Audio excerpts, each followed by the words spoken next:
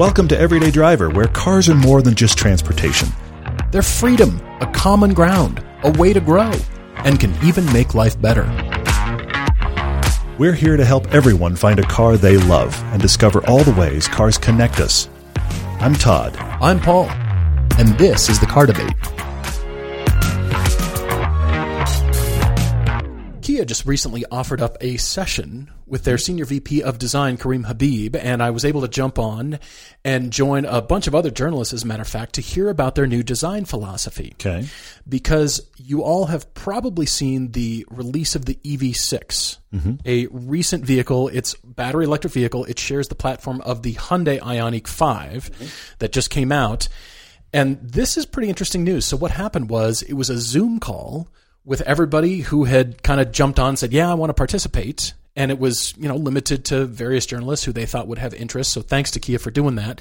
And they made Kareem available. It was 9 a.m. Korea time to ask questions. And so what happened in advance... Did you flash like an art center symbol or logo? Was there a special handshake in front of the camera or something? Kareem knows me and I know him. That guy. In advance of... any sort of change or any sort of presentation, designers like to come up with mood boards or theme videos or anything along that line to present what they're thinking of for how the ideas are generated. Because if you just draw a sketch, people are going to ask, well, I don't see the lug nuts. I don't understand it. No. It's conceptual. It's, you got to see the theme. Here's the line and here's where that's coming from, because marketing people like to hear that kind of stuff. But also from a standpoint of change, car companies are always changing. We're seeing that a lot lately.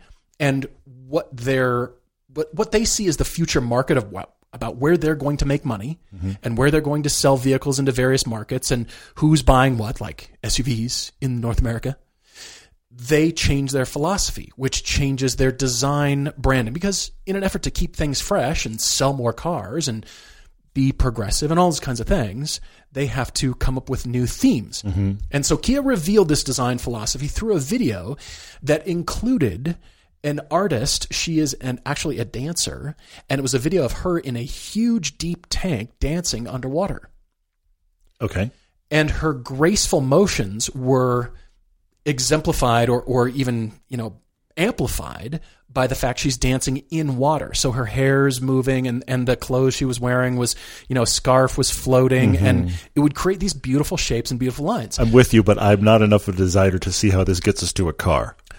Well, I'm a little lost in the weeds. Help me, please. I will say that Tom Atana used to be the director of design for Mazda way back when, decades ago. Yeah. And it was under his watch the Miata was created. And he would take designers to fashion shows so they could see how models walk and position themselves and colors and shapes and all those kinds of things to get inspired. And so that's where actually the Miata sort of grew out of. I get that. But for this design philosophy, as Kia, as you might have noticed, are kind of transitioning themselves.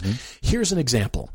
When you transition to an electric car, all the holes, the intakes in a car change. Yeah. How do you deal with that? A former hole that was a air intake to cool the car is now irrelevant. Don't need that anymore. Or an air outlet for some reason, or various other holes in the car that just don't need to be there anymore, or we need to address it differently because of the technology, lighting, airflow, cooling, all those kinds of things. So the new design philosophy of Kia is opposites united. So Kareem was talking... It's not girl underwater? It was not girl underwater. That's weird. Their design team was inspired by that, and they asked to use her footage in this video to present to journalists worldwide and say, here's what we're looking for. And this philosophy is, like I said, opposites united. So it's sort of the dichotomy of shapes. And you can kind of see that in the EV6 from nice surfaces, beautiful, clean surfaces intersected by a very strong theme that either integrates lighting or a new stylistic element, but it's pushing Kia forward. So this philosophy, according to Kia, is formed on 5 pillars. Wow. We've got pillars to work with. I don't think you're ready. I'm really not ready. You're not ready. None of you are ready. Bold for nature, joy for reason, power to progress, technology for life, and tension for serenity. I am feeling the NBAs in the room. These things Feel the mood board. Feel the video. Yeah, you're right. Yeah, there's a whole, So when designers are sculpting, the modelers in clay, designers are sketching, and they're thinking and exploring form language, it's got to be based on something. It can't just be, well, I liked the sketch because it was cool looking, and so we built it, and there's your car. But isn't that what Dodge has done for years? Cool looking, done. I think they put a Hellcat motor in it, finished. Yeah, they just dropped an engine like, let's make that go faster. Yes, exactly. Kaboom. Absolutely. Worked. But what this has done, the new platform has enabled them to think differently because there's more space. Sure. Yeah, How do you utilize that space? If it's just a rolling platform, why do you need a hood shape? That's where the engine used to go. Yeah. Well, that could be luggage. That could be people. That could be anything else. Hopefully it's not leading us to boxes like canoe. Yeah. You don't like the canoe box, huh? I do not like the canoe. Does it look like a rolling half of a rolling Q-tip, or is it just me? It looks like half of a Volkswagen bus from back in the day. Yes, it is that. Sit over the front wheels, but it doesn't seem utilized. And then they showed it off road. And anyway, I'm off topic. But this is very interesting to me because that EV6 is the first dedicated BEV, battery electric vehicle, ahead of the world premiere launch. And so this Opposites United is the inspiration by contrasts found in nature and humanity. Okay. Nature versus humans. I'm overwhelmed by the mood board words right now. I'm trying desperately to hang on. So the press release says at the center of the design philosophy is a new visual identity evoking positive forces and natural energy with contrasting combinations of sharp stylistic elements and sculptural shapes. But what I like the most about Kareem is that he said, we used to just look at the simplicity of a line. Okay. Which is nice. Simple is hard to do, and simple is always a welcome theme in anything you're designing. Sure, From I agree toothbrushes with that. to yachts, it is very welcome. It's hard to do, and it's hard to continually make it fresh. So I like what they're doing as they are evolving as a company and pushing farther forward. So my question to Kareem was materials. What are you guys doing in terms of materials? That's what the video actually made me think of. There were shapes in there that made me think of patterns and textures, and I thought, okay, from a material exploration, is it just going to be leather meaning luxury and wood meaning luxury? And girl underwater means we need to bring wetsuit material. Oh, I didn't think of that. Yeah, that's the one you hose out. That's kind of interesting. It's for the beach version. My car was underwater because of the dancing. Did you not understand? There was you showed me a girl underwater. I just drove it underwater. I thought that's what you meant. Always count on levity from you. You know it, man. But I did appreciate the fact that Kia did make Kareem available. That's really cool. It is becoming more rare for car companies to make their design VPs available. But what that's showing me is their level of care and attention to detail that they are putting on this. And this is showing. Okay. Kareem used to work for BMW. Now they've got the head engineer. Prior, the head engineer Bierman, that came over, Albert Bierman. And Kareem's there now. So what they had done under Peter Schreier was create more European, kinds of shapes. Absolutely, but they've been going through this transition, but more than ever, they're caring about this. And I think it's going to continue to be important for all car companies, because if we're truly going, in this direction, what's going to differentiate you? You like how it looks. That's why you bought it. It's always going to be a factor. I think it's going to be a huge factor all the way to if we actually do end up in autonomous pods. I think styling is going to even matter there. Even though everybody's going to be like, well, it's a pod and you can make the seat move around. Yeah, you don't have to look out the window because we'll frost it or whatever. But I do think that you come back to it all the time, but it's totally true. If you don't like the way a car looks, Panamera, then it's problematic instantly. Yes. But this is our whole joke with the beaver teeth, which I want to clarify one more time if you're new. There's a lot of discussion going on right now about the BMW M4, which we haven't been in, but we're getting in soon. And the fact that it has a beaver teeth look. We have said this from the dawn of this first being shown, but we have always said it beaver teeth because the joke is when your teeth are that big, you can't say teeth, so you say beaver teeth. So we're not having a stroke. We understand how things are spelled and said. I'm just saying around here, It's beaver teeth. And it's also our effort to laugh at it more. Absolutely it is, because yes. it deserves ridicule. I hope that not only is the beaver teeth discussion found its way into a BMW board meeting, but I hope somebody is there fully with the beaver teeth. And trying to explain their way out of that one. Trying to explain how they said that by accident. Anyway, back to Kia. So I will leave it at this, and that is the exterior design. What we can see from Kia coming is a future-oriented EV design, electric vehicle design, characterized by high-tech details. Okay. Because the politics of crash testing is always affecting what new lighting technology, we'll say, is coming out. And the manufacturer and saving money to be able to integrate an expensive new technology into whatever the design is. Sure. So how do we save money but still manufacture it for a reasonable price so it's not just a paperweight on wheels or it's just an art to roll in a gallery because it costs too much to actually produce in mass. We can't sell that, I like what they're doing, and I like the thought that they have behind it. And if you've seen the EV6 at this point, study it carefully. Look at it from all angles. What do they say on their time frame is? Is this a show of styling, or is this the EV6 en route? It's hard to put any sort of time frame on anything conceptual from a car company. Agreed. But what they're doing is showing surface design that will start to make its way into future vehicles that we see from Kia. It's a showcase piece. I get it. The inspiration, you're not going to see maybe this particular vehicle in that form. You'll see something like it. But we're pulling these elements out of it to make future, interesting, beautiful cars. Yeah. And we're already seeing evidence of that. I'm seeing patterns and textures in the Kia Sorento. Going, well, they're thinking about this. That's actually kind of a delightful thing to look at. It's just a visual interest for my eyes. It's not just the same old stuff. So I appreciate that. But yeah, they do that well. I think they're going to push on other car companies to pay attention to this more, just like Tesla's kicked everybody in the teeth from an electric vehicle standpoint. Sure. Yeah. I think Kia's doing a lot of stuff that will make everybody go, why aren't we doing something like that? We should do what they're doing. Team, do what they're doing. Let's do our own thing. They'll only do that if the sales follow. For sure. If Kia does all of this and they don't have a breakout in sales, let's be honest, the Kia Telluride is a sales breakout. And as a result, the other companies are noticing. Now, also, the Telluride is excellent. It's also excellent. It's excellent, which is why that helps. Yes. But you have to have that sales breakout matter. I'll give you the one that you hate the most, but as a perfect example, the PT Cruiser becomes the Chevy HHR because GM went, I think we're missing something, and sniped that designer over to make the HHR. Yeah, that happened. Yeah.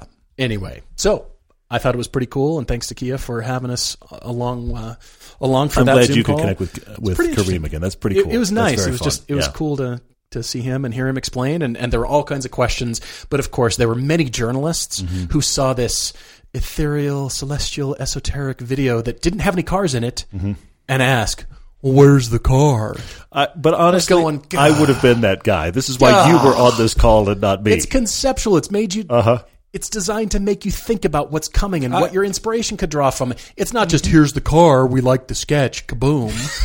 I am not as sophisticated as you in this area. If you like hearing us disagree about stuff, not only is there this podcast twice a week, Tuesdays and Fridays, but we also do videos on our Test Drive Videos channel and our original Everyday Driver channel on YouTube. But the reason I'm bringing all this up is because we are still playing Season 8 on the Motor Trend cable channel this coming Saturday. We are still on.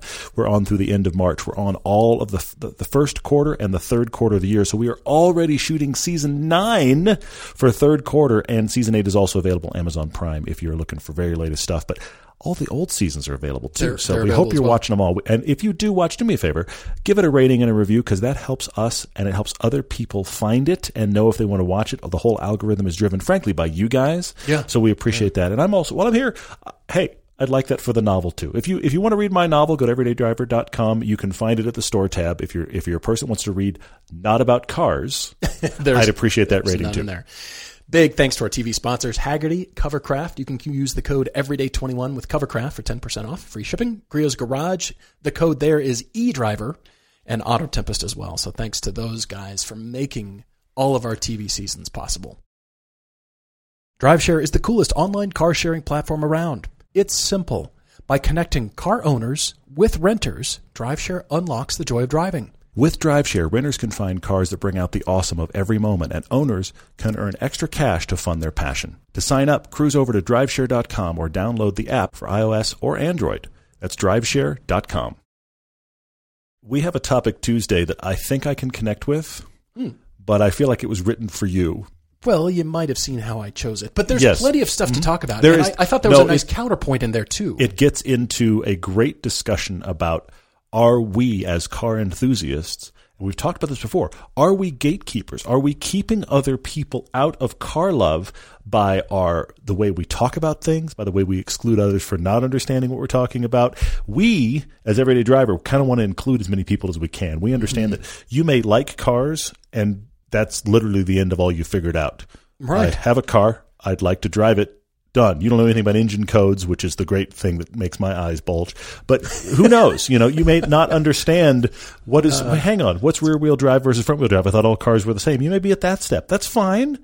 Totally. But we, as enthusiasts of anything, in our case cars, can exclude others by not being inclusive enough, and that's where this starts. But it starts with bourbon.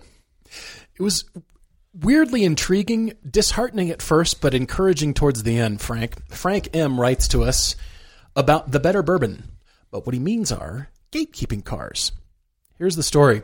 Frank recently heard the phrase, "I want to be a car person, but I can't find anything that really gives me that wow factor." He heard this from a coworker, and Frank had a realization. He had the same issue with bourbon. He doesn't hate whiskey, he says, but to him, there's almost zero appeal. It tastes like brown and burning. Somebody's writing right now. I had to laugh. He was always bothered by these people who go on and on about, there's these caramel notes and the tobacco leading into leather, and then you get tart cherries and so forth. Why couldn't he taste anything but brown and burning? That is just I love endless laughter. I love it. That's great. One day, Frank emailed a YouTube channel who had produced a video on introducing a whiskey newbie to their favorite whiskeys. And he asked them, am I different? Is there something wrong with my taste? What do I need to do to figure this out? And they wrote back and told him he was shackling himself to his expectations set by others. Frank was expecting to sip something and be wowed. But he says, that's never going to happen. It doesn't happen to them. It won't happen to me. But that's what the whiskey community is selling people on. Okay. So he stopped trying to experience it like the experts and the enthusiasts. He still can't taste the tobacco or the cinnamon or whatever. He gets hints here and there, but he says for years he felt like he failed at enjoying something because he wasn't having that near euphoric reaction that everyone else was. Or that he gets the impression he's supposed to have. Yeah. What if, and I want you to continue, but this is a theoretical I'm throwing up right now. What if you're a person that gets in a car and you can't tell where the drive wheels are? Sure. You've driven it down the block to work. You don't know what the drive wheels are. Sure. Are you not a car enthusiast? And I'm asking this almost rhetorically because of course you're a car enthusiast. Of course, yeah. But this is the thing we're talking about. We, as people that jump in and out of cars all the time as automotive journalists, we kind of have presets where we understand a lot of this stuff and we can feel it right away, or we can feel that right away, and we connect with it. We want to talk about it. That doesn't mean a lot of people might not hop into that car and not get any of that, which is exactly back to this. I love this metaphor exactly. So that's exactly where Frank is. Keep going. I love that you love bourbon and whiskey metaphors describing cars, but it's really about the experience. I think you guys are hearing that. Frank said it hit him. We all do the same thing with cars. Go read a review of whatever high horsepower or lightweight kind of sports car, and he says, read the adjectives they use. Now put yourself in the shoes of Joe Smith, who works at an accounting office and saves for years to buy that cul-de-sac car. There's nothing that could possibly meet his expectations. Joe drives it a few times, parks it in the garage until years later he finally decides to sell it. And the entire time he's felt like he just wasn't a car guy because we, the royal we, the collective we, are guilty of this. We've gate-kept the environment by passively telling him he wasn't enjoying it. Well, not enough, anyways, he says. But we as a community have widened the gulf between commuter and enthusiast to such an extent there's no wonder people can't make the jump. Every powerful or fast car Frank has ever owned was sold to him as the relative holy grail of driving by magazines, videos, and podcasts, like the Z28 Camaro. That car was so hyped, he says, When he drove it, it's just like any other Camaro. So we cammed it, put heads on it, headers, and he hated it. So he was trying to make it the car he was sold. Yes, well, he bought a Z28 Camaro because of all the reviews, because everybody was talking about greatest Camaro ever, and ultimately he drove it and thought, this feels like a Camaro, which is not necessarily a strike against it, but he'd been sold this is another league. So then he's now, absolutely, then he's now spending all this money to make it, and you can't see the air quotes, better, and he made it worse.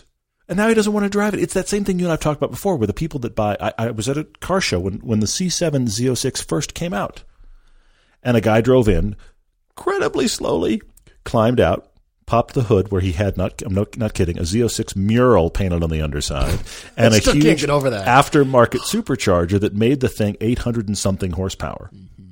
And I asked him about it, and come to find out, he'd never seen it or driven it before the supercharger went on. It was delivered directly from the dealer to the people that put the supercharger on and into the mural underneath. And I was like, I didn't say this to him, but I kept thinking, how do you know it's better? I understand. On paper, it's better because it's got more power. Yeah. But you trundled in here. You'll trundle out of here. Yes, and you'll drive 65 on the freeway. Yeah. Frank realizes that the only car he ever remembers having outright fun in is a Miata. Because he had zero expectations, not a single one. Interesting. And he was free of that burden. Okay. His Miata doesn't handle like it's on rails. It's not a pure distillation of a sports car. It doesn't pin him back in his seat. Have you read these before? Is this what you're saying, Frank? He says, pick your idiom. You've noticed that there's many car journalists who write. You can tell the ones that have a thesaurus really handy, thesaurus.com, like ready to go. Yeah. You're like, I don't use that word in my day-to-day. I've never used that word. I didn't know that word existed. There are some automotive journalists who I am convinced are trying to see at least one place in each article they write where they can leave some word that is so obscure they send everyone for the thesaurus. Yes. I have a fairly broad vocabulary. Yeah. And a lot of times, if it's something really odd, you can tell by context. I'm not going to name names, but there are a couple of authors who literally, they will drop something so completely out there that even context doesn't help. And you're sitting there going, what is that word? And if you're and I'm sorry, there's no victory in baffling your audience. It doesn't make you a good writer. It doesn't endear you to your reader either. No. Look at how smart I am, though. Wow. No, I prefer the plain language. I prefer, tell me what you think in plain English. Just, okay, a word or two. Maybe you're philosophizing a little bit, relating it to things. Yeah. But Frank had gate-kept himself by raising his expectations, jumping from one car to another in search of the better bourbon, and he's found it. And I'm thrilled. I will speak to bourbon just briefly. Okay, yeah, I was never into whiskeys and bourbons until I went to a tasting with a guy named Chip Tate. So he held a tasting in LA. Okay, all right. And a bunch of people were there. And I kind of thought the same thing. And I was taken there by a friend. He's like, yeah, we got to go to this thing. He took you by force. We're going. He was the former distiller of Balcones Distillery in Waco, Texas. Okay, got it. And he has since left and has started his own distillery called TateDistillery.com, if you want to see Chip. All right. And he taught the class, essentially, to enjoy it and smell it and roll it around on your tongue and all those snobby, highfalutin kinds of things. Sure. But I got more out of it. And so the point is, not whiskey, I was just instructed to do the thing, whatever we're doing. Yeah. I was instructed by an expert to sample it differently, to taste it differently, to test it, to interact with it than I had ever had. I just used to take a sip and swallowed it. Well, that's why it burns. If you let it roll on your tongue for 60 seconds, boy, things change. At least that's what I found. So that's my own experience. All right. Okay. I'm lost in the woods, but I'm listening. I've been told by a winemaker, if you like how the wine tastes, it's good wine. And I've related that to cars. If you like your car and you like how it drives, that's a good car. Done. I totally agree with that. Why are you not a car enthusiast? Yes, I totally agree with that. Of course you are. And so we've done our best, and Frank, we've noticed this very thing too. It can seem exclusionary, especially the different factions. especially when that Nissan GTR came out, and neither of us liked it. We respected the heck out of it. Yes. The power, the capability, and the fact that it was $80,000 in 2009, and it kicked every other sports car maker in the you-know-what. Absolutely did. Much respect. Didn't really enjoy it. It wasn't that much fun. It wasn't fun. Can you believe what this does? Yeah. Todd came back, and he's like, I can go around a corner at 100. I've never been able to say that before. What's going on? What have cars become? Crazy. Yeah. And so we both noted the absurdity of that car and marveled at the price versus what it can do, and amazing, and I still don't want one.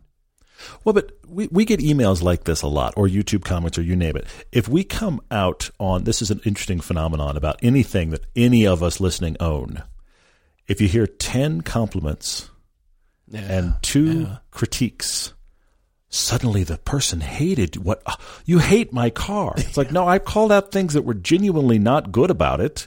Did you notice all the stuff I said that was good? No, none of that was noticed. The other 10 none of that was noticed. Things. But look, I mean, we are subject to this as well. We can read 100 nice YouTube comments. Thank you guys, by the way. And then there's 2 that somebody's just scathing about, and those are the 2 that linger with you. We're all as humans designed this way. This is one of our flaws for sure. I get it. But the thing I think is interesting is when we get emails, sometimes irate, sometimes just slightly annoyed, where people essentially, this is the email. You guys said this negative thing about a car I own and love. That's much of it. How dare you? Yeah. And my thought is, you love it? And they're, yeah. And I'm like, great. I don't have a thought beyond that. Yeah. They're not fighting words. We do our opinion for a living. We drive a lot of things, so we have, to Frank's point, we have a nuance in takeaways that comes from driving lots of things. Yeah.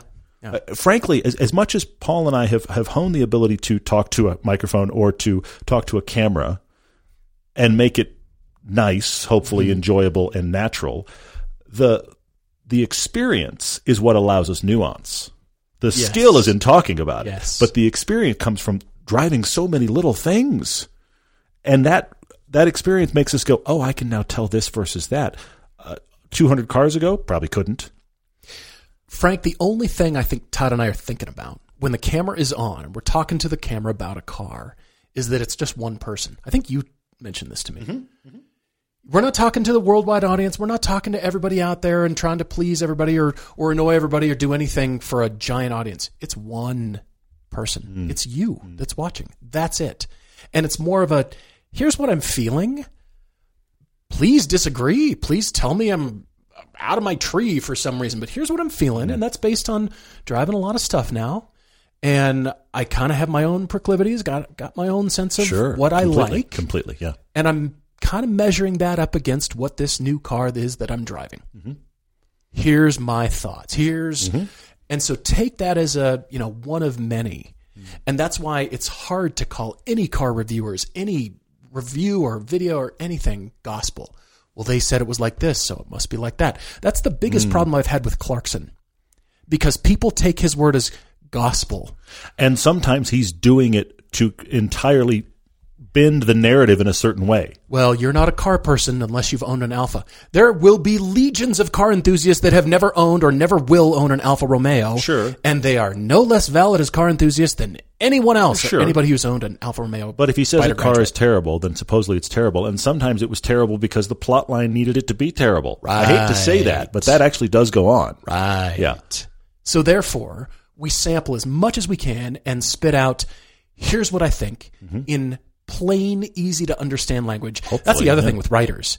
Imagine speaking that paragraph out loud and trying to pronounce that weird, crazy word that you thought was cool, and use that in a sentence and try to look normal pronouncing that word in normal conversation. I dare you. Yeah, that's an interesting point. Not going to happen. So I come to this saying, if you love your car and you like driving it, yeah, you're a car enthusiast. Yeah. Welcome. We've said that before. Brilliant. Absolutely. It's great. And we wish that upon you. If somebody writes to us and says, guys, I'm thinking about this, and yeah, I'm open to other suggestions, but I really want a 911, a Corvette, a Miata, an 86. Whatever they're already sold on. Yeah. We're going to say, go buy that car. Yes, please. Please do. If a few years later you think, all right, I've sampled it. It's given me a good baseline. Think I'm ready for something new. That's okay. Yeah. I say that to give myself permission. I say that to give you all permission. Yes. Yes, I love Porsches. Somebody asked in the comments, would you rather have a 997 C2 or a BMW 1M? I think I'm going BMW, actually. Interesting. Okay. I like that 1M a lot. All right. Okay. Shocking for people to hear, but I don't want to let my love and bias towards Porsche just be like, well, they're just the best ever. Nobody can say anything. But yeah, please. Why are they the best? Or why do I like them? Or, okay, you disagree? Totally good. I'm good with that. Frank, I have a few other thoughts on this that have been rattling around my brain. First off, one of my favorite things about cars, and I know I'm anthropomorphizing here, but cars are like people. Every car out there has stuff that's great about them and stuff it doesn't do well. Yeah. You will not find a car that does everything. We have yet to find this car. At the uppermost level. The Ram TRX came pretty close. You got to admit. You won't find a car that is everything you ever imagined it could be and more, and it doesn't have any flaws. They all have flaws. Yeah. But here's the thing. So do people. Yeah. Okay? Yeah. And line up 10 people and ask them who the most attractive person in the room is opposite from them. Sure. You're going to get a lot of different answers. Yeah. And there's going to be some level of consensus, but you're going to get a lot of different answers. And then have those 10 people meet everybody in the room, and they're going to have different answers still because they found that, that person's like this? I don't like that at all. Right. Other person's like, well, I think that person's great because of that reason, whatever the reason is. Right. This happens with cars, and I love that. You'll find a person that they're all about that one random car. And you think, really? You landed there. But they love it. Yeah. And here's the thing I like about it. When they can tell me why they love it. That's the biggest differentiator. It might be, I still might walk away going, you've got to be kidding. You can have that thing. Okay. Sure. But you connected with it in the same way you connected with a person that I don't find attractive at all. Mm-hmm. It's the same kind. I love that cars, this thing that can simultaneously be art and transportation and hobby. It's amazing. What else falls into all those categories can also be almost human-like enough that you can like different ones in spite of their flaws. And one of the problems that I have with a lot of modern cars is we are engineering out things that are interesting or things that are unique. And they're all just becoming sea of sameness. Imagine if all the people in your life were the same. We're isolating ourselves from the flaws. And I know this is my obvious one to go to, but I'm going to go there. The Phaeton had flaws, and the Elise had flaws. Mm-hmm. Mm-hmm. Kind of opposing flaws, by the way. That's why you had to own both. So you exactly. Could so the thing I want you to say, I want you to take away here, all of you listening, and you especially, Frank, is that I want you to find a car you like, that you like the things about it, and you're okay with the things it doesn't do well. Yeah, right. Because you're not going to find a car that does everything well or everything at the opposite level. And the problem with reviewing, and I'm including us here too, the problem with reviewing and taking a car on merit of a review is there will never be a car ever that is the best or the fastest. Mm-hmm. Never going to happen. Mm-hmm. And if you're looking for, this is at a whole level, I just never even imagined, nothing else can touch this, you're only going to be disappointed. Yeah. You've got to because ultimately, fundamentally, it's a car. Sure. It's just a car. A car has these features about it. We can jump into 5-seat SUVs, supercars, little tiny sports cars, and a family sedan. And there are, I hate to say this, you're going to be shocked, there are commonalities across all of those. Yeah. There's things that differentiate them, but there's commonalities. So I want to encourage all of us to buy cars and lean into their strengths. Absolutely. And tolerate their weaknesses because we're pursuing a specific love. I want a car that handles well. I want a car that costs me. They're not the same car, by the way. The car that is the most comfortable car you've ever driven probably doesn't quarter that well. Right. But that's okay. So let's embrace the stuff for the reasons that it's good and stop chasing this is the best. This leads me to a weird tangent, though. Okay. The only way that you can revolutionize somebody's perspective of a car is to completely drop something completely different that's totally off of everything they've experienced. This is why the average non-car person, I think, becomes such hardcore Tesla fans. Okay. Because Teslas are so very different. Yes. From the way you buy it to the way it works to how the user interface is to the fact that you don't even have to open the door, all this kind of stuff. Yeah. Now you're plugging it in. If you're a person that doesn't like cars, I've met a lot of these people, don't like cars. Not necessarily hate them, but just not engaged by them. The Tesla is so different it revolutionizes their thinking. And their takeaway is very often, this is the best car being sold. Mm-hmm. And my thinking is, no, it's just staggeringly different than anything you've encountered. And you've equated different with better. Maybe. Yes. But maybe not. Okay, so does that mean they're car enthusiasts all of a sudden? They're Tesla enthusiasts. I've had this debate with people before. People have asked me, because Tesla has made so many people excited about cars who weren't excited about cars before, does that excite me because they're car enthusiasts? And my counterpoint is, if driving a Tesla was so different, it made them more intrigued by cars in general, that person's now a car enthusiast. Okay. If all it's made them excited about is Tesla, they're a brand enthusiast, and it's not the same. Fair. I definitely see that. I think, Frank, what the biggest takeaway is, we've talked about this before, is that the banner of car enthusiasts encompasses drag racers, the guys who drive donks, pickup truck enthusiasts, absolutely, off-roaders, yes, street racers, track driving, track rats, mm-hmm. You name the category, and under this banner, car enthusiasts. Agreed. I love that about cars. Everybody relates to a car in some way. Everybody. Mm-hmm. You've seen one. Well, then you can relate to it. You might hate them, but that's how you relate to them. Mm-hmm.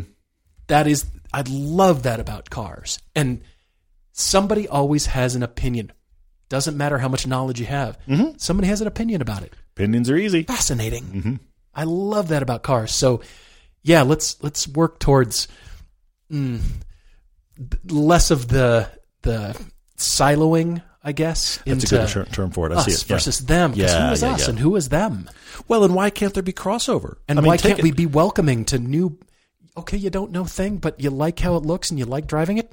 So let's talk about it. Welcome. Yes, completely. You've heard us talk about drive homework because it's vital to drive a lot of things when you're trying to find your next car. Knowing your options is incredibly important. And this applies to online shopping too. You don't want to search just one website unless that site is searching all the other ones for you. That's why we love Auto Tempest. We know you've heard us talk about it before, and we hope you've already seen how far you can shop with just one search. Auto Tempest pulls from all the top used car sites at once, so you know you won't miss that ideal car. Autotempest.com. All the cars, one search. Chris writes to us from Spring, Texas, and he said, I think I shouldn't get another Volkswagen. Chris, thank you for listening to the show. He writes with asking for our advice for a next enthusiast car now that a recent driver has been added to the fleet. Uh-oh. Chris is married with one son who just turned 16. Hello, family. We have a car problem now. Hello. In their fleet, they currently have a 2019 Volkswagen Atlas SEL 4Motion. This is what his wife drives. A 2016 GTI SE with the DSG. That's Chris's enthusiast car. Mm-hmm. And a Chevy Colorado, 2.5-liter inline-4 with a 6-speed manual. He says it's state law to own a truck if you live in Texas. I think this is why I thought I was leaving of my own accord. I think I was quietly being pushed out. That's what I actually think was happening. Yeah. Uh-huh. Chris is an airline pilot. His GTI was originally his everyday car.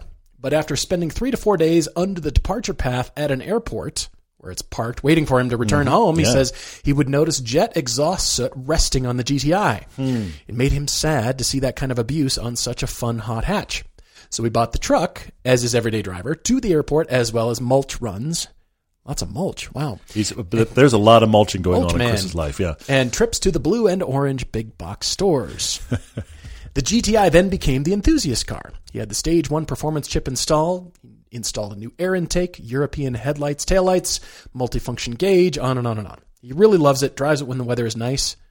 Is it never not nice in Texas? I mean, well, there's occasional, I say that with, tongue-in-cheek. There's the occasional. There's some rain coming. There's rain, there's ice storms. Some serious rain there's coming. Snow, of course. But not that for much the most part, but it's kind of nice, right? And crazy hot. Make sure your air conditioner works. Yeah, right. So he only drives it when the weather's nice or he feels like taking a long trip to get coffee or barbecue. Like it. It's 2016 with 21,000 miles. He's now got a 16-year-old who recently got his driver's license. He says, yikes on that insurance. And they have 3 vehicles sitting in the driveway, which means his son needs to drive one of them. And his son, I love this, by the way, hello to your son. He said, Dad, I'll take the GTI. And Chris said, No, you will not. Well, Chris has the truck at the airport. He's on a business trip. Yeah. Dad will the take the GTI GTI. sitting there? No, you will not, because, and I fully agree with this, he wants his just started driving driver to have a manual transmission to wrestle with so that he's busy. There's stuff to do in the cabin. He also doesn't think that the performance of the GTI is a good choice. So the GTI is not being driven by Chris's son. By the way, if this is news to Chris's son, I'm sorry. The GTI is not his car. Break it to you. This is the bad news. But the pickup is going to be his son's car. So now the GTI is back to daily, and he goes, should I change?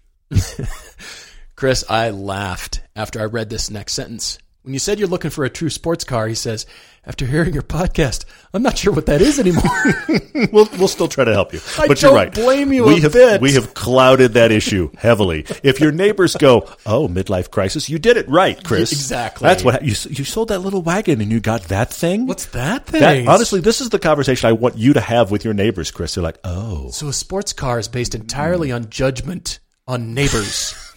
Judgment by neighbors, actually. No, you just want to have it, and then you want to have those conversations with just a firm smile on your face, like, come on, bring it, drive your minivan, that's fine. Well, he wants his next enthusiast car to have a manual. Of course, 2 doors, perhaps something German, perhaps. Fun to drive. He would be open to a convertible for the spring and fall in South Texas.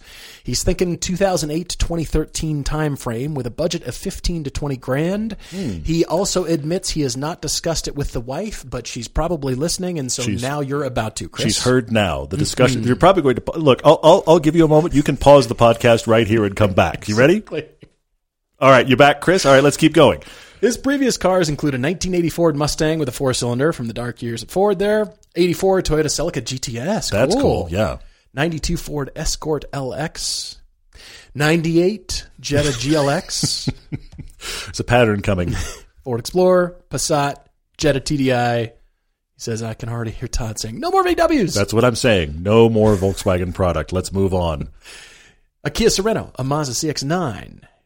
But it ends there because he's thinking about a few new things. So the GTI goes, and we get Chris a fun new car. First of all, who's buying Chris's GTI? Well, that's a good question. That's what I want to know. That's out there. There's a GTI with light tuning. 21,000 miles? Yes. 2016, light tuning, great. Well taken care of.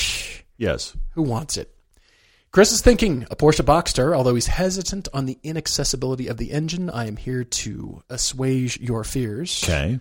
A 2009 to 2013 BMW Z4. He's been watching the Cheap Sports Car Challenge. I like it. Because he got an 09 to 2013 SLK on here, too. Yeah, I did notice that. There's something happening there, yeah. You realize ours are older and worse than this, right? But anyway, keep going. Older and worse. Yeah. 2009 to 2013 BMW 135, 135IS, or the Cabriolet. The 135IS is worth it there. Yeah, that's interesting. That'd be cool. He says the Miata does not do much for him, nor does the Audi TT. Fair enough. He's not a mechanic, but can do small repairs with the help of YouTube. We could say anything about, I can do blank with the help of YouTube. Terrifying, but yes. Become an expert in anything. I want to learn to cook.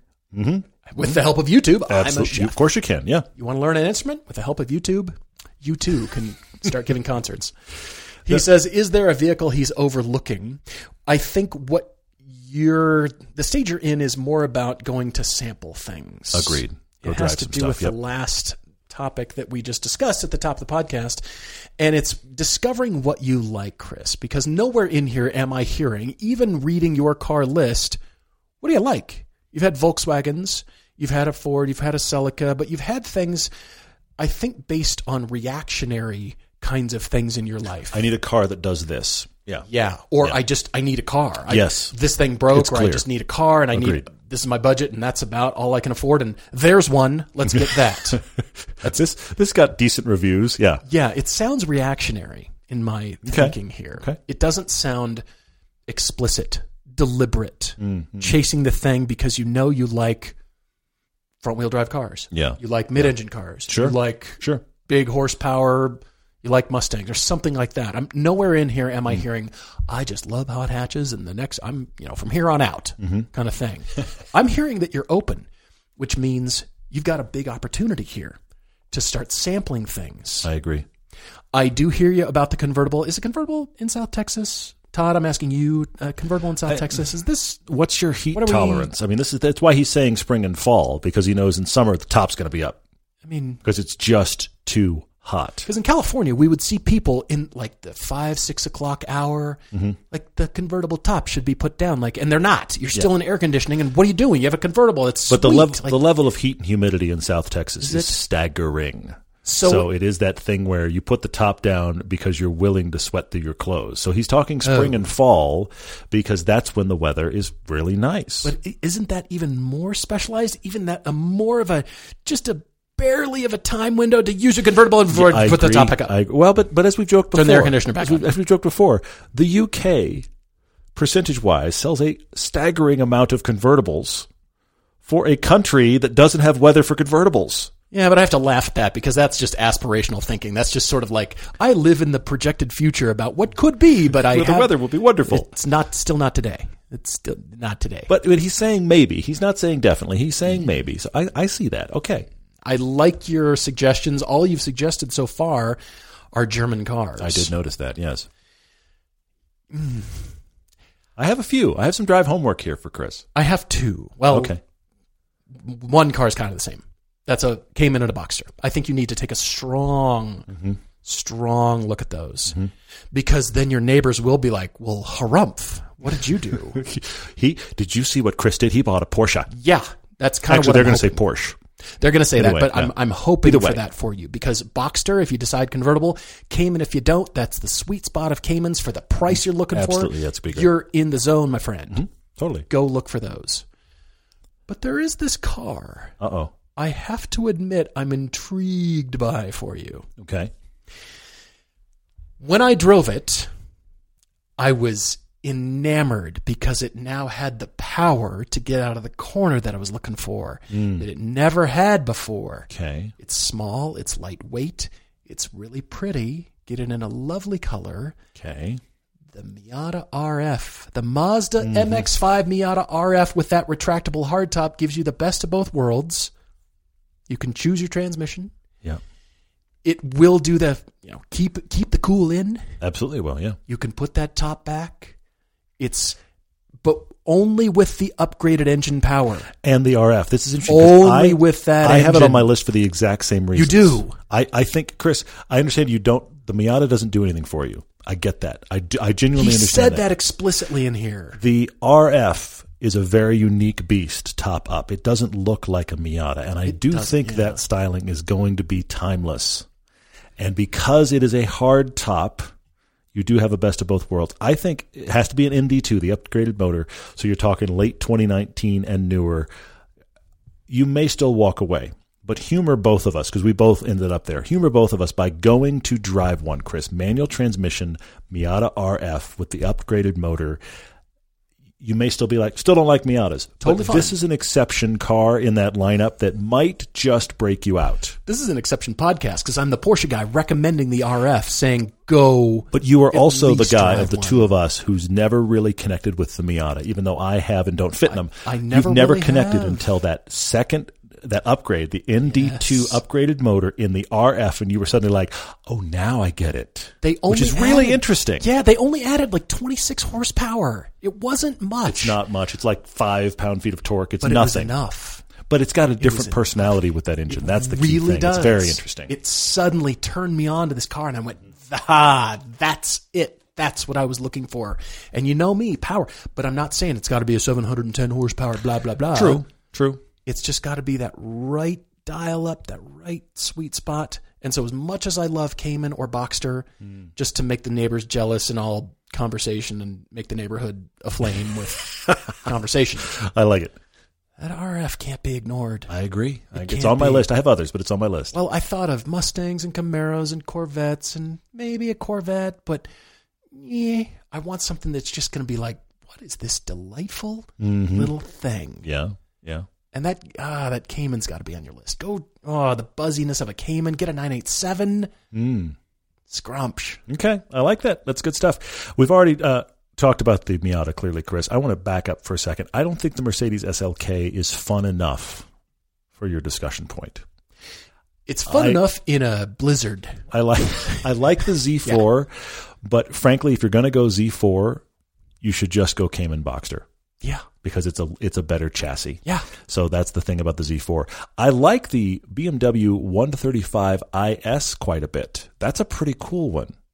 You could also get the 335 IS with a retractable hardtop. That's interesting. With a 6-speed manual 335 IS retractable hardtop. That could be really cool. We only drove the hardtop. We never felt the weight shift but of the retractable hardtop. hardtop. But I know that it comes that way. So that's a possibility as well. If That's you a want unicorn, that. though. Yes, but that's in your budget. You want that occasional convertible there. I'm going to run through some others. Nobody's going to be surprised to say this, but when I hear somebody is intrigued by a Cayman or Boxster, but they're not sure they're okay with having a Porsche or the maintenance, I have to say it. You're not going to be surprised.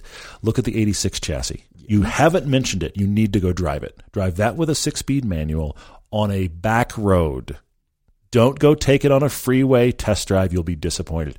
Take it on a back road and experience some corners in that car and see if it might surprise you as fun enough. Because it won't have Porsche tax for maintenance at all. Okay, and you could get them for far less than your budget. So that's on my list. Sure.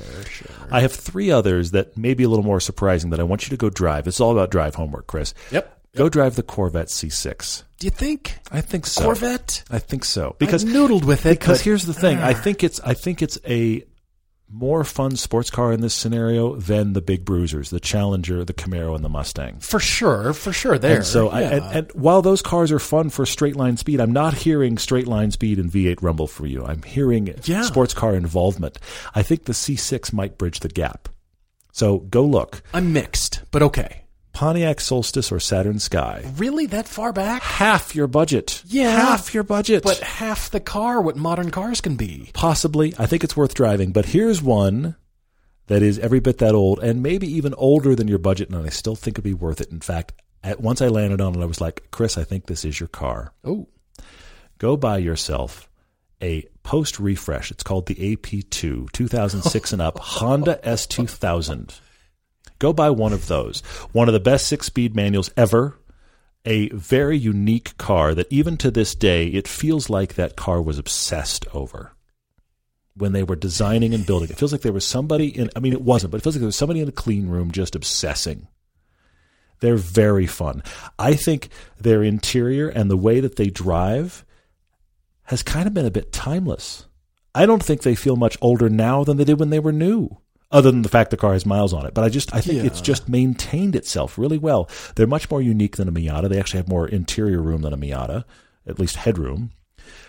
They've got a good retractable top. It's got a motor you got to wind it. That's a car that begs you to engage with it. That's a car your son's going to beg you to engage with. Oh, that's a whole separate thing. Neighbors are going to say, is that your son's new car? I guarantee it. I think a Honda S2000 you would love. Get yourself a 2006 or newer. They made them up through, what was it, 09? Or no, it was 2011 by the time they were really done, but they were really hard to find the last couple of years. 2010 they had that CR version. I think it was that. Maybe I'm getting it wrong. Maybe I'm mixing it with the Mazda RX-8. Anyway, the point is, the late 2000s is when those cars were available. Anything 06 and up, I think you would love. Spend your money that way. That's my list. Porsche. Sorry. There's a surprise. So many questions. We're not going to get to half of the ones I have earmarked. We kind of went a little long. There's a great one here. There's really, really good stuff here. I like this Topic Tuesday, though, because we were ranting a bit, but it was good. Mystic Negro, I'm starting here. Oh, good. Because I love it links to another question. Did you see Thank this? you. It links also to a question from Alex HC. Yes, thank you. Mystic Negro says, okay, hang on. I appreciate that hypercars exist, but I just can't get worked up about cars that can only be bought by the super rich, and I'm never even going to see one. Yeah. Which, you're right. Is there a class of fawned over enthusiast cars that we really have no interest in? I don't like super lifted trucks, but that's a separate thing. But actually, I fully connect with you here. This is one of the reasons that we at Everyday Driver are about cars that are affordable.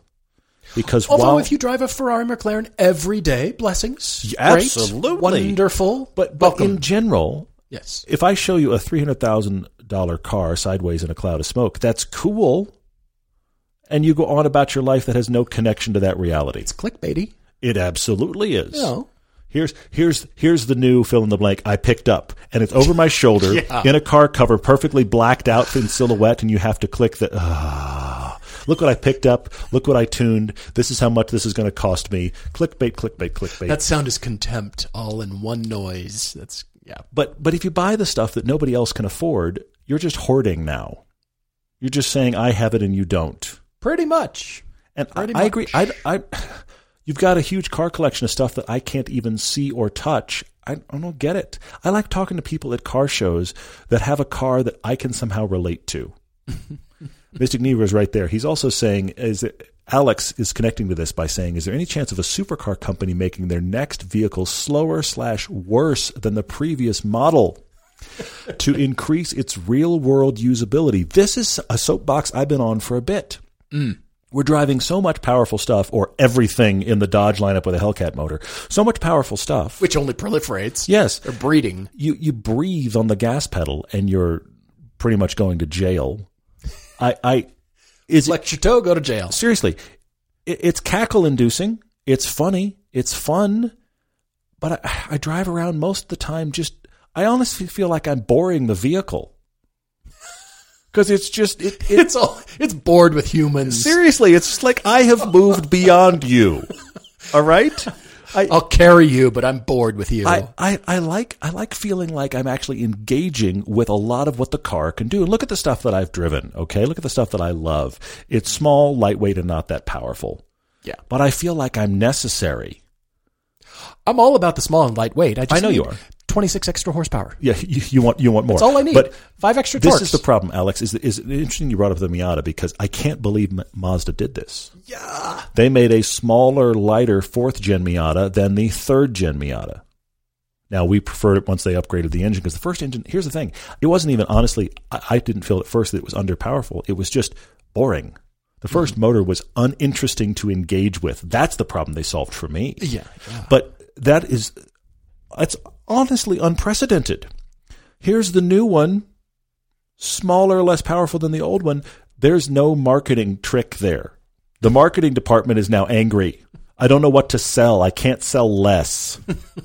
Okay, so in general, this is something that can't happen. Look at the proliferation of the hypercars, the moonshot cars that a manufacturer does. The last round we had was McLaren P1, the 918 Porsche, and the Ferrari LaFerrari.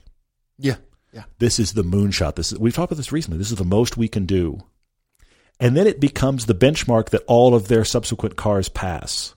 Yeah. Were those cars not fast enough? Did they not do it? No, of course they did. The 918 Spider, all the enthusiasts are sort of like, meh. Yeah.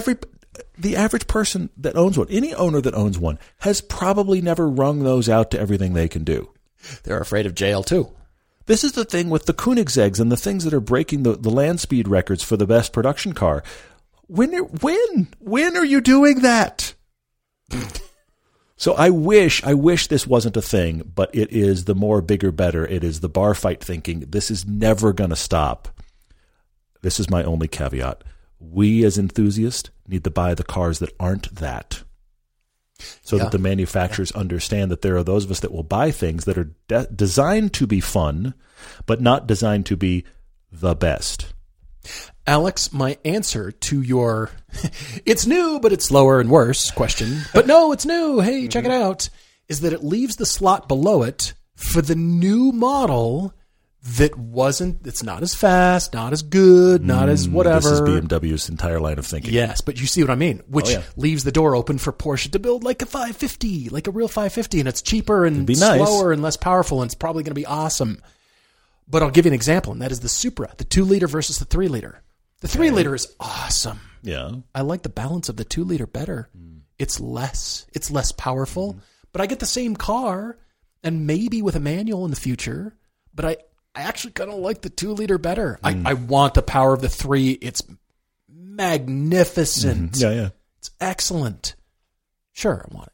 But then the 2-liter Supra is sort of like, like we were talking about the Cayman T or the entry-level base 911, as expensive as they still are. It's sort of like... There's not entry-level at all, but go on. Why do they still have these? Why isn't it just S and GTS everything? Well, because it proliferates that... Hey, more out here on the high end, and then it leaves the space over here for the low end. There's a hole for a new car. I like that. Petrolhead 2003 asks us if we are familiar with the RPM Act. He says, do you think the EPA has a right to enforce laws against the aftermarket community? Suddenly, all I see are hand grenades, landmines, and rakes. Pretty much. We don't want to, we could talk about this for hours and take one side, take the other. It'd be kind of interesting to debate both sides. But the RPM Act says it's recognizing the Protection of Motorsports Act of 2019. Mm-hmm. And so it's an addendum to the Clean Air Act, which has been around forever. And it's saying the exception to modifying your own personal car for the use of motorsports, competition, or off-road use. Okay. And so we like the proliferation of motorsports. We like that people get to experience that, I'll say. I think that's about as much as we wanted. I mean, theoretically, we are for people being able to do stuff with the car that they bought. Yeah.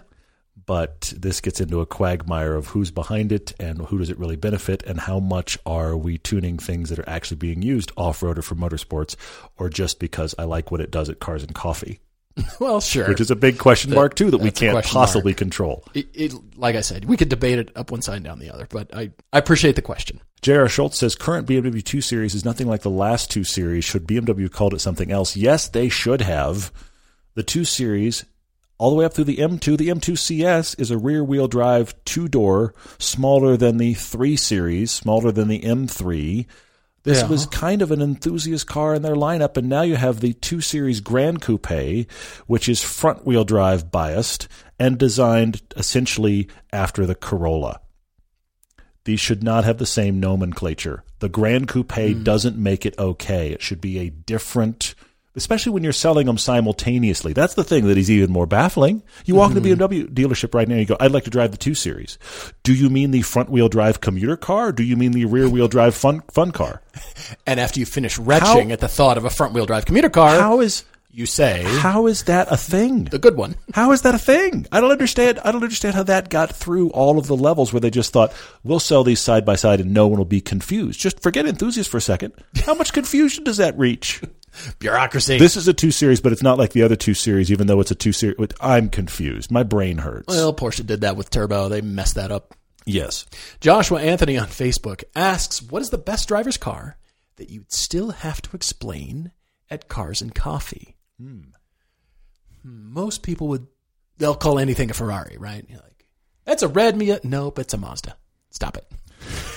I'm thinking like a factory 5818 because nobody really knows what it is. Sure. Okay. All right. And you'd have to explain it like, well, yeah, it's this weird Frankenstein of a Subaru engine in the rear with the front axle now that's the rear axle now, and it's weird one-off chassis and that kind of thing. I think because even like a Caterham would be like, I think I've seen one of those maybe at some point. Is that a Caterham or Lotus 7? Like, well, it's a Lotus 7 knockoff and blah, blah, blah. Probably some sort of kit car. It's not bad. Nobody, the styling isn't a giveaway and you don't see a badge and you're sort of like, what is this homebrew kind of messed up thing? Homebrew. That's perfect. Homebrew cars. Damn it, Patton says, given winter driving is currently going on, actually the winter feels like it's running away from us right now. But anyway. That just means mountain biking and you're right. some road driving. You're right. That's but all we're going to have means. lots more cheap sports car stuff, even if it's not in the winter. We froze ourselves the last one. Maybe we get a break now. But since we're in the middle of winter driving, he's asking about our most concerning winter driving moment. Do you have one? I actually have one from a recent shoot. Okay. That you are probably not aware of. I think I know this shoot. 710 horsepower Hellcat-powered Dodge Durango SRT. Not on winter tires. Actually, they were Pirelli Scorpions, but they were the all-season. They were the all-season. They're great as all-season tires, but not when there's snow on the ground and 700 horsepower. And ice and a lot of horsepower. Overpowered truck on very slippery conditions. In a straight line under braking, the car wanted to swap ends. Whoa! I didn't know on one that. of my runs past the camera. Know that. Okay. And I got her loose and wiggly and a lot of truck to have that happen to. Happy to hand that truck back. You're like, Todd, it's your turn. I mean, I love the truck. In the dry, in anywhere else. Well, but it's all about tires, though. Yeah, we had that issue yet again. Ooh, boy. For sure. I actually gave you one. I don't even think I've told you this either. When I was doing winter... I like how we don't tell each other. Yeah, exactly. We just don't worry about it. It's going to be fine. When I was doing winter driving videos on my FRS. rear wheel drive. Yeah. Driving it all around. People saying, "Oh, I didn't know there's all-wheel drive." No, it's not. It's not. Bye. I had a video where I was actually driving around and I was breaking traction on purpose. Yeah. And I came through a 90-degree corner in a nice neighborhood in Park City. Yeah. And so I punched it. And the back of this is actually in the video, but I punched it to get the back out around the corner. And it got a little too far out. Like halfway through the corner, the traction changed. Oh, and now the back started coming a long way around. Then I did the classic screw up. Okay. Oh, no. And that is I looked where I thought I might go. Like, oh no, there's the ditch and the post and that kind of thing. And I literally, if you watch the raw footage. It's easy to do. It's easy to do. You can see me process it in my eyes. You can see me look where I think I'm going to end up in my own car while doing a video on why winter tires are great. You can see, and then you can see me wrench my eyes back to where I want to be. Always look where you want to go. And it came back around. Always. But there's a split second where I looked the wrong way, and then you could just tell the car is continuing to follow my gaze. It was like, no, look over there. And I was okay. Oof. Guys, thank you for your questions. We got way more, as Todd said, than we can get to, but they will be covered on future podcasts. We really appreciate it. Always looking forward to next time. Cheers, everyone.